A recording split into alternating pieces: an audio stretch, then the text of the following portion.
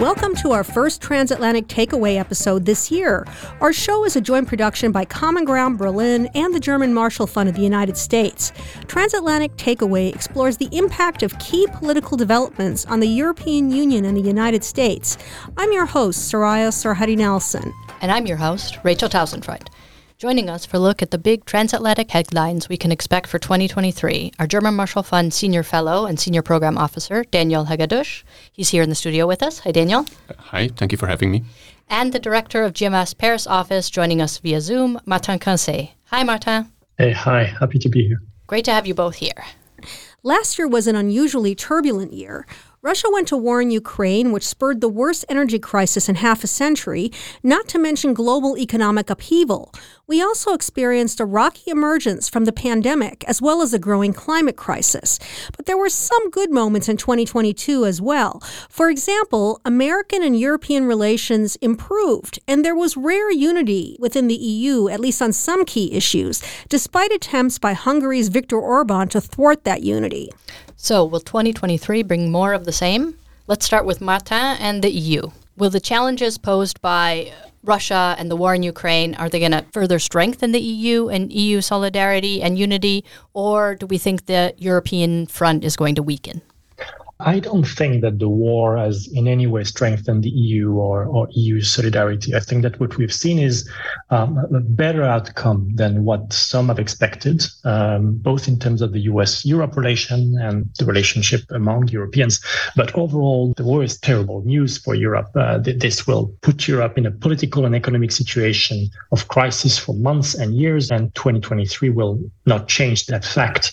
I think the other issue is that what we've seen since the beginning of the war is a lack of leadership inside Europe, because Berlin and Paris have lost credibility and nobody's there to replace them. And despite this narrative that there's sort of a shift to the east inside Europe, I don't think that we should expect Central or Nordic Europe become a pole and sort of replace the role that Berlin and Paris used to play. So short answer is that I expect 2023 to be a continuation of 2022 in that it will weaken Europe further. And you mentioned already Berlin and Paris and the sort of missing momentum of the old motor of the EU. So what do you expect for 2023? Do you think there's going to be some changes in the Berlin-Paris relationship, or do you expect more of the same or even worse? What's interesting is that, when you look at it from Paris, people are very critical of the relationship right now, considering it as quite a low point. But there's no plan B. There is no idea either in the Macron government or outside to look for alternative partnerships in Europe or sort of coalition of countries that could compensate for the lack of French-German unity. So there's not much of a scenario of a sort of change in 2023. Now, there is change in Berlin. There are things that will come up also with a strategic document being released in February. There are, I think, much more creative ideas being shared right now about the role of Germany in Europe. And perhaps if there is any change in the Franco-German relationship, that will come from Germany. Now, this being said, obviously there are some structural factors that will continue to influence the relationship. There will be a push for industrial projects despite all the difficulties that we know. I would expect the French and the Germans to sort of use the next generation fighter, the FCAS, as this kind of flagship initiative where France and Germany can still work together. So that will be something also for PR in 2023. But beyond that, very, very little convergence on all the major issues that we're facing. Interesting, Martin. So, Daniel, Martin actually mentioned this idea of a shift to the east within the EU, or kind of a shift of weight toward the east. But there's also the issue of enlargement. Ukraine, Moldova, Bosnia-Herzegovina were given candidate status last year. What do you see in terms of the momentum around enlargement and around Europe's east in general? Yes, if I may revert back just very briefly to this eastward shift. As a Central and Eastern European, to be honest, I'm a bit critical with that concept, because I think this shift is both temporal and also sectoral in many respects. We see a shift in the agenda setting, and I think Martin is right. It can be traced back to the fact that the German-French axis not only lost credibility as a leadership axis in the EU, but I think we also are not able to see the desire to lead and the political offer which this tandem could lead. And this void, this vacuum is now filled, I would say, with Central and Eastern European spirit and agenda-setting power. But we are not able to see any shift in the real roots of power when it comes to the institutions, when it comes to decision-making, and when it comes to real power resources within the European Union. And against that background, I also think that this shift to the east is not sustainable in the long run. There is also a further aspect, because why it's not sustainable, the only Central and Eastern European power that is aspiring for a leadership role, Poland, is not necessarily able to lead. And the reason is very simple. Although Poland delivered well on the support of Ukraine, in other aspects of Polish foreign policy, we are able to see that domestic autocratization has its impact on foreign policy. And Poland is a divisive player within the European Union and also not necessarily a predictable player. And I just would like to underline the example of the 18 billion Ukraine aid, which was in many respects a flagship Polish foreign policy project, just to be hauled up for a couple of days at the end of the year because Poland was not able to give its support to the package deal which was forged in the Council. So just coming to the end, where I see much more hope in preserve some of this new agenda-setting power of Central and Eastern Europeans are actually countries like Czechia and Lithuania, with very predictable, very positive and constructing foreign policies. And I think these two countries were able to demonstrate that even small powers can punch above their weights in global and European foreign policy if they follow these guidelines. And when it comes to the new impetus in EU enlargement, again, I think if we are realistic, then it was a low-hanging fruit to offer candidate status for Ukraine and Moldova, and especially an unavoidable political necessity to keep up the morale in Ukraine in their fight against the Russian invasion. And it was more or less also a necessity in the case of Bosnia-Herzegovina, which is facing a sort of disintegration and collapse, which is not seen since the middle of the 90s in the region. It doesn't mean it will have any short-term positive outputs or consequences at the enlargement front. And especially, I think we have to underline that it's not an accident that widely in the think tank community, interim solutions are now elaborated and sought for example, joining the internal market without a full membership in the European Union, which can provide tangible results in midterm, even for countries like Ukraine and then Moldova, without the politically highly sensitive and very poisonous issue of full membership.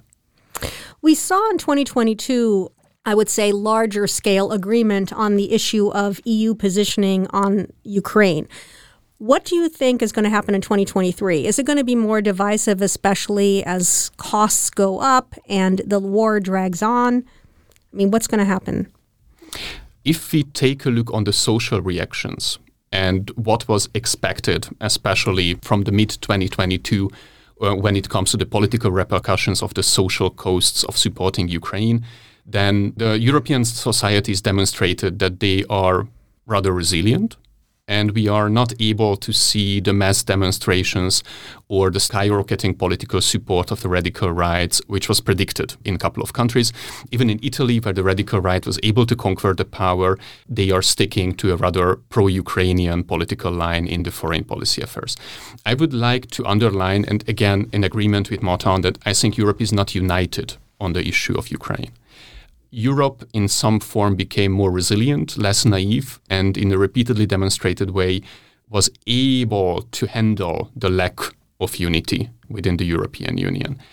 And especially with an eye on the latest package agreement in the Council around the 18 billion Ukraine aid, and that this was the first time that such troublemakers like Prime Minister Orban faced real resistance in a decade that, for me, shows that there is hope, that in that way Europe will be able to keep that sort of artificial unity in the decision-making. And again, the question is, how long, obviously, this war will be dragged on. And I think we have to underline that not only Europe is struggling with the issue of sustainability in this case, but also largely Ukraine, and first and foremost, Russia is struggling with the question how sustainable this war can be even until mid or late 2023. Rachel, let me get you to weigh in on another key development, and that's the Republican majority in the U.S. House of Representatives. We saw how difficult the battle was for the House leadership role this month. Should we also expect hard-right lawmakers in the United States to wield disproportionate control over transatlantic relations and the war in Ukraine, given Republican difficulty in holding together its fractious majority? The good news is I don't think that the problems in the GOP coalition, which, as we've seen, are numerous, and the slim majority is going to be a problem in the short term for Ukraine, right? We saw already the $45 billion aid package that passed the House at the end of December. So the war in Ukraine and support for Ukraine remains pretty high in the U.S., and there aren't enough people, even in the GOP, to block Democratic support for that. So on that side, I think we can be a little reassured. Now, the bad news is those kind of fights that we saw around the speakership and this Freedom Caucus flexing its muscles and making it very difficult for a very narrow Republican leadership in the House, that's going to continue. And it's going to just mean that Biden has a lot more headaches and maybe can't move as quickly as he might want to and can't focus on other things. So I think it's going to be a spoiler. I think it's going to be a distraction. It's going to reduce reliability of the U.S. as a partner, also in terms of debt, spending, all of these problems that we know. But in terms of Ukraine, I wouldn't worry in the near future. Martin, let me ask you about this side of the Atlantic. Are there concerns about the Republican control of the U.S. House or even another trade war born of the U.S. Inflation Reduction Act? Actually, these are sort of two different issues, because the question about the GOP, the Republican majority of the House, is, as Rachel said, perhaps less about ideology and more about simply being concerned that the US Congress may not function in 2023 and may not be able to produce any sort of actual ambitious foreign policy. In which case, this is more the stalemate, the inability to vote budget that the Europeans would be concerned about. Now, the more divergent views on trade and on China, they are related to the action of the Biden administration more than to what is happening on the right side of the political spectrum. And there, I think we're facing more structural issues that have to do with the difference. I mean, Europe and the US face very different economic challenges. And the energy crisis that we experience right now has highlighted how much the fact that the US is a net exporter of energy changes the whole equation in Europe, and this will stay the same for the years to come. The question of energy will be central. And in that sense, the way the Europeans will deal with Russia, with China, with the Middle East will be fundamentally different from what can be expected from the Biden administration or any kind of US administration because of this energy difference. And so I think that we will see in 2023 the EU, the Commission, with the backing of Paris and Berlin, that may be one point where the two countries agree, implement more sort of protectionist measures, what they would call industrial policy, that will create some tensions with the US. There is no deal to be found, I think, between the US and Europe on that side, because they both respond to domestic expectations that the political power should take more of a managing role in the economy, and that, in this slogan of the foreign policy for the middle class that was coined by the Biden administration, this is something that Europeans want to use as well. That nowadays foreign policy, industrial policy should serve the interests of your middle class. This will lead in 2023 to new EU measures in the digital market, for instance, that will particularly affect US companies and the big digital players. That could be the next series of tensions between DC and Brussels. Daniel, what do you think about this? Do you think this year is going to be sort of a tougher year for transatlantic unity, and how will that potentially affect support for Ukraine and support for President Zelensky? Yes, thank you. I think 2022 was also far from being a rosy or ideal year for transatlantic relationship. I think it was much better than during the Trump administration. Yeah, maybe I've got rose-colored glasses on, but that's true, and I think it was above the expectation. But conflict can be sorted out for the price that practically everyone accepted that Germany and France are underperforming in the support of Ukraine, and it was only acceptable because it hadn't hampered Ukrainian success on the battlefield. And the cost for the other partners, US, United Kingdom, Central and Eastern European countries, the costs were not unbearable. Obviously, that might change with time when the war is prolonged, and also this not necessarily right or just distribution of the burdens will be also an increasingly important political issue. When it comes to potential economic conflicts, first, it's again interesting to see that while the underperforming partner in the transatlantic relation are key European partners, they are those who are raising the issue of conflict again in the transatlantic relationship. And it is understandable because, as Martin already underlined, practically Europe's industrial base and industrial capacity is under a twofold siege. It's the lack of access to energy resources which are affordable for European companies and European states, and also the growing competition from different global players, but first and foremost the United States, the economy of which is not suffering under this pressure of energy prices. And obviously, Europe has only one option, escaping forward in building out increased renewable energy resources and greening its economy. Meanwhile, it also should keep its energy-intense industrial base. And obviously, these dual goals are hard to achieve if even key transatlantic players are putting pressure on Europe. But whether this economic conflict can have negative repercussions on the support to Ukraine, to be honest, I'm rather skeptical. Political undecidedness and the wrong political perceptions in key European capitals can undermine military and financial support to Ukraine, but I don't think that transatlantic economic competition can. You may have already given me, Daniel, a little bit of a bridge to the next question, which is you mentioned undecidedness, strategic undecidedness, and what we haven't talked about yet is Russia. What does 2023 look like in terms of EU-Russian relations? I will specifically ask you, Daniel, to talk about Viktor Orban in this case. What are Hungary's relations towards Russia going to look like in 2023? And then Martin, also to you. Thank you. I will try to keep it concise and start with, I think, the potentially least influential player in that regard, which is Prime Minister Orban and Hungary. And I think Prime Minister Orban is practically on a strategic crossway. It's obvious that his previous strategy, which was based on geopolitical disloyalty and exerting pressure and leverage over official partners and allies through this multivectoral foreign policy and geopolitical disloyalty, is in crisis.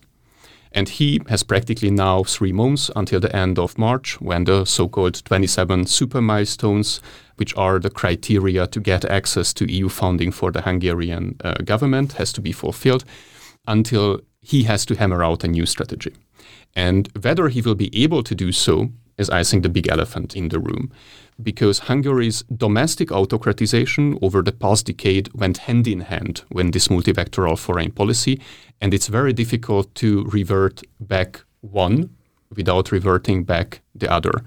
Although he obviously has the option to build an autocracy on the Polish model, which trades geopolitical loyalty for political non-intervention and trades it very successful in the transatlantic relations, even if less successful at the stage of European politics. But whether Orban is ready and able to make that U-turn, I think it will open or will remain open until early April. So early April we're watching in terms of Hungary and Russia. What about you, Martin? Are you watching anything particular with EU-Russia relations? What are you expecting or hoping for? Well, in fact, actually, in terms of EU-Russia, perhaps less changes or less things to look at. And I'm more interested in what happens in the relation between Russia and the rest of the world, which is, again, looking at it from Paris, one of the big topics since the beginning of the war. Is there a sort of de-Westernization of a series of countries around the globe in the context of the war. So what will be really the kind of factors to look at is whether the China-Russia relationship gets to the next stage. I mean, Xi and Putin had a talk and mentioned the fact that they wanted to talk about strategic issues more substantially in 2023. India will have the presidency of the G20, and we don't know exactly how Modi will sort of navigate the situation vis-à-vis Russia during that year. We heard from the new Israeli government that there could be sort of a change also in the Israeli position on the war.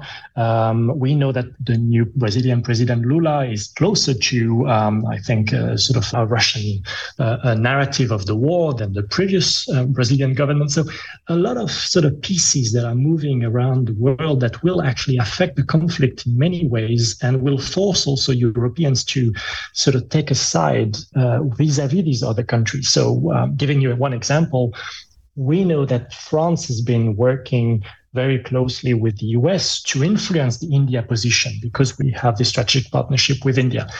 If in 2023 we see that Prime Minister Modi tends to go against the French or the European support to Ukraine, this could create a major tension in the region and in the Indo-Pacific. We're going to take a short break, and when we come back, we'll talk more about our transatlantic forecast for 2023. Stay tuned to Transatlantic Takeaway.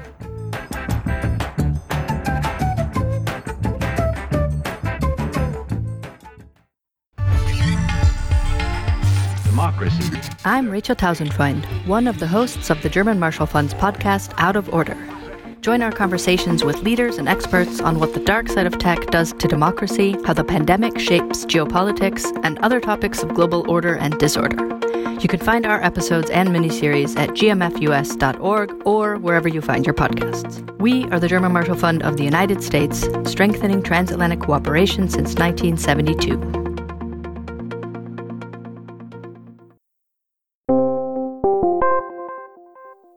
Hello, this is Abby, presenter and co-creator of Berlin Briefing. Do you find yourself having trouble understanding the news of the Hauptstadt, usually presented in German? If so, Berlin Briefing can help. We curate local top stories and present them in an 8 to 10 minute podcast in English every Monday through Friday. You can find us at berlinbriefing.de or wherever you get your podcasts.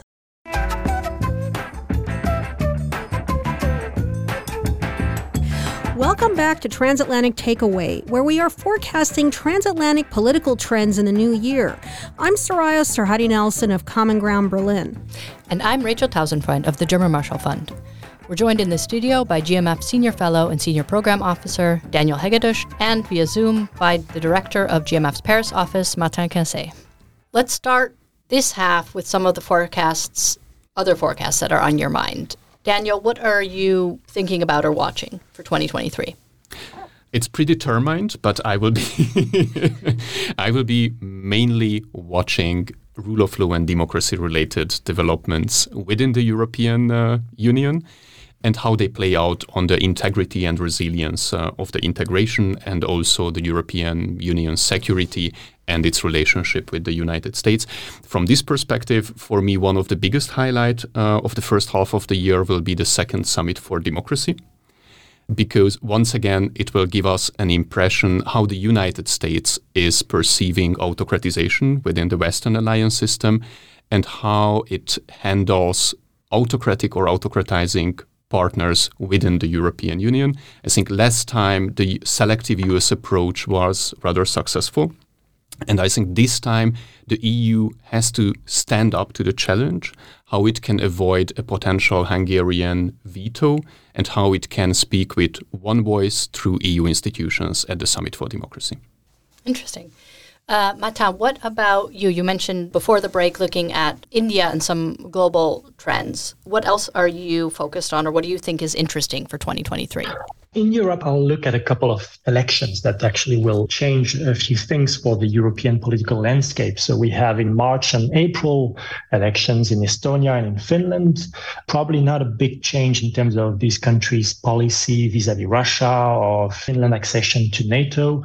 But it will matter because, in both cases, it's going to be interesting to look at what the far-right party will get as a result and whether even they might join a sort of coalition in one case. Then later on this year, the elections that are extremely important in Poland in October, November, and then in Spain at the very end of the year.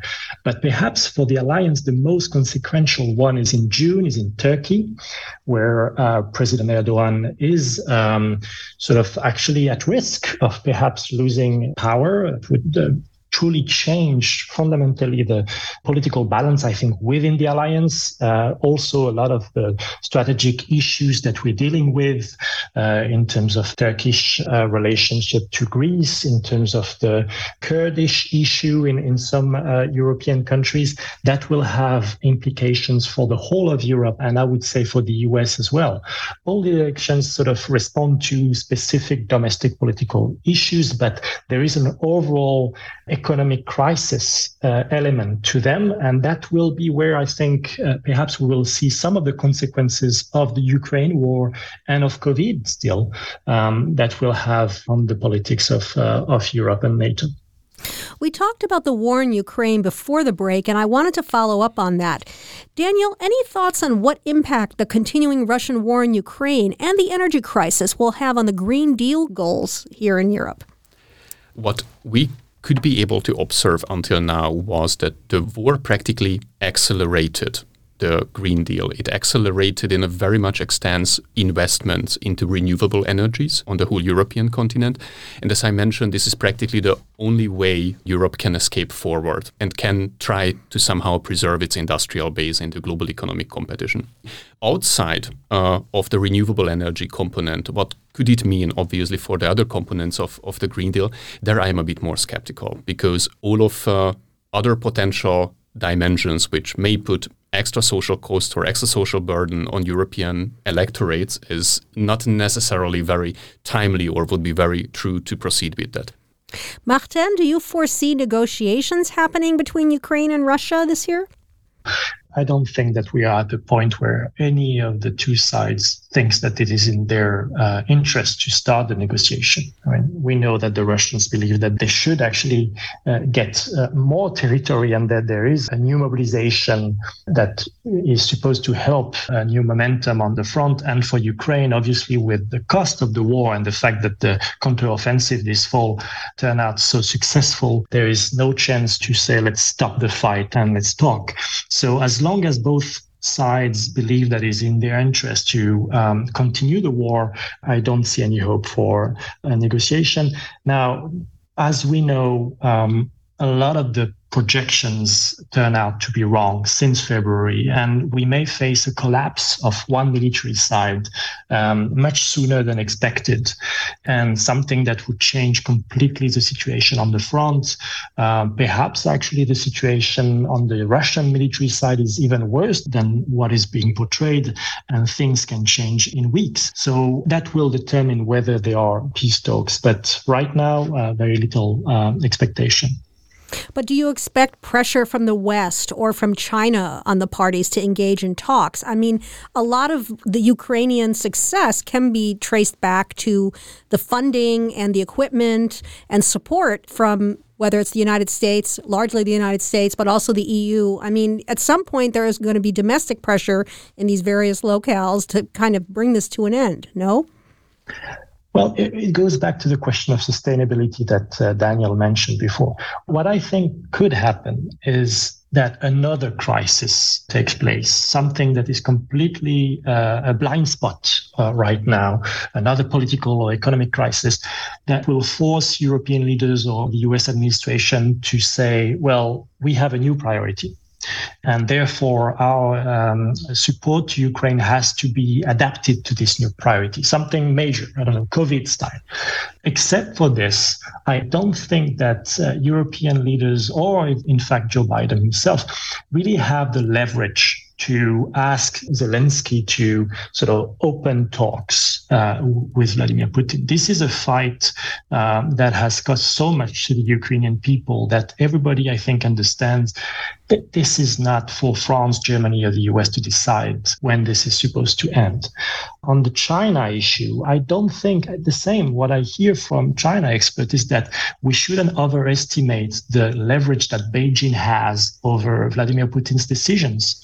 And despite the fact that obviously there is a growing dependency of Russia over China, this is not something that will allow the Chinese leader, if they want to ask Moscow to change their Ukraine policy.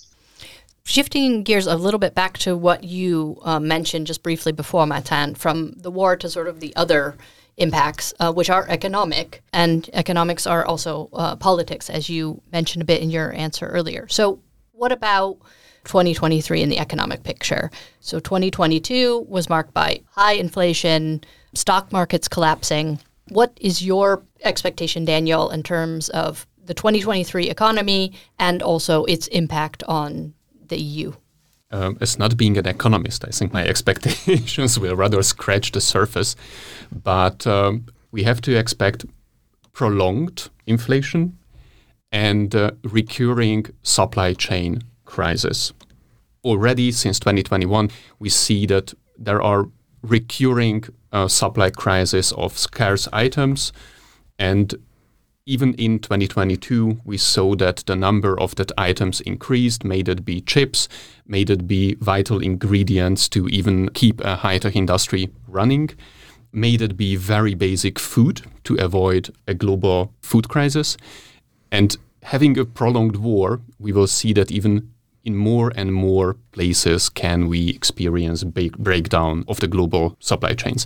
But if you allow me just to return with one thought on Martin's latest question regarding to the peace talks or peace negotiations, if that's foresight, I think we also have to consider scenarios which are not really plausible, but could have been logical. And that would be that initiating peace talks could be a tactical move and the strategic interest of Russia, with which President Putin could potentially also kill two birds with one stone. One, drive a wedge within the Western alliance system, because I think it would be very difficult to predict how European elites in a couple of member states, France, Germany, Italy, other ones, would react on such an initiative if it's long enough and credible enough. And second, if we consider that Russia is also on the verge of capabilities to continue with the fighting, Russian stocks are also running low. Potentially, this would be the tool how President Putin could win time to build up the capabilities again to continue with this war. And if we take a look on the Russian diplomatic track record since 2014 in the Donbass, the negotiation of the different Minsk agreements, or if we just consider the previous hands-on force during the negotiations with Turkey, how, for example, the grain can be shipped out from the Black Sea, then we see that it's part of the Russian diplomatic toolkit. Russia can play on just winning time, and initiating peace talks would be, I think, the most obvious way how they could achieve all of these goals, what I mentioned. So I'm not saying that it's highly predictable, because obviously it should be explained for the Russian domestic audience why Putin is changing gears. But I think we can expect similar Russian diplomatic moves in 2023. Well, let's wrap up our conversation with another crisis that is looming further to the east, and that is Iran. Predictions are that Iran will soon have enough fissile material to produce a nuclear weapon if it doesn't have one already. Martin, what impact will that development have on Iranian relations with the EU and the US by extension? And should we expect some sort of nuclear deal? Yeah, so that's exactly what I meant when I said that issue for 2023 is when another crisis arises, and then Western diplomats and leaders have to think about what kind of political bandwidth they have to invest on this crisis. So if there is indeed an escalation with Iran and the nuclear program reaches another stage, the question is whether the Biden administration, which is already sort of annoyed at the fact that the war in Ukraine prevents them from truly turning to China, whether they will say, well, look, this is an important issue. This is an issue that relates to nuclear proliferation and stability in the region, but this may not be the priority and should not affect our vital interests right now. Same can be said for Europeans. I would expect, obviously, France and perhaps the UK as nuclear powers to have a specific and special involvement in this matter. But beyond that, there is a risk that simply European powers will say, we don't have the space right now to deal with this. So this could turn to an issue that will be dealt with by the regional powers. Saudi Arabia recently said that if Iran reaches the threshold, all bets are off, meaning that, we could face a situation of nuclear proliferation with other powers such as Saudi Arabia trying to get the nukes. Obviously, Israel with the new government will have to be watched. But beyond that, I don't think that in the current context, European and American leaders will have a chance to truly start a new negotiation or an ambitious project with Iran. This is something that is too complex to be dealt with when there are no other issues at the same time, and even more so now with the war in Ukraine. Daniel, I see you nodding while Martin is talking. Do you agree, or any thoughts about whether there's a potential for a nuclear deal or pressure to do one? I largely agree. I don't think that the Iranian regime would be really interested in a deal if they are really close to have the critical amount of fissile material. However, if I can be rather provocative, of course, then we have to consider that Iran as a nuclear power is not necessarily something detrimental on the stability of the Middle East. Of course, that is provocative. I am not arguing that this is the scenario how it will play out, but I think this is a realistic scenario. The most realistic scenario is to have developments very similar to North Korea. That, of course, there will be a nuclear competition and proliferation, so it will be very difficult to withhold Saudi Arabia from acquiring nuclear strike capabilities, and they already have the delivery systems, so they only need the warheads. It's a wild card. We don't know how Israel will react. Former Prime Minister Bennett Naftali just last summer also haven't excluded the opportunity of a military preemptive strike, although I think it's rather unlikely. But it's a matter of fact that since the end of the Second World War, there was only one major military confrontation against a nuclear power, and that was in 1973, the Yom Kippur War against Israel. Having nuclear capabilities would offer the opportunity for the Tehran regime that they shouldn't necessarily rely on supporting Shia insurgencies in the neighboring Sunni countries to get their regional security.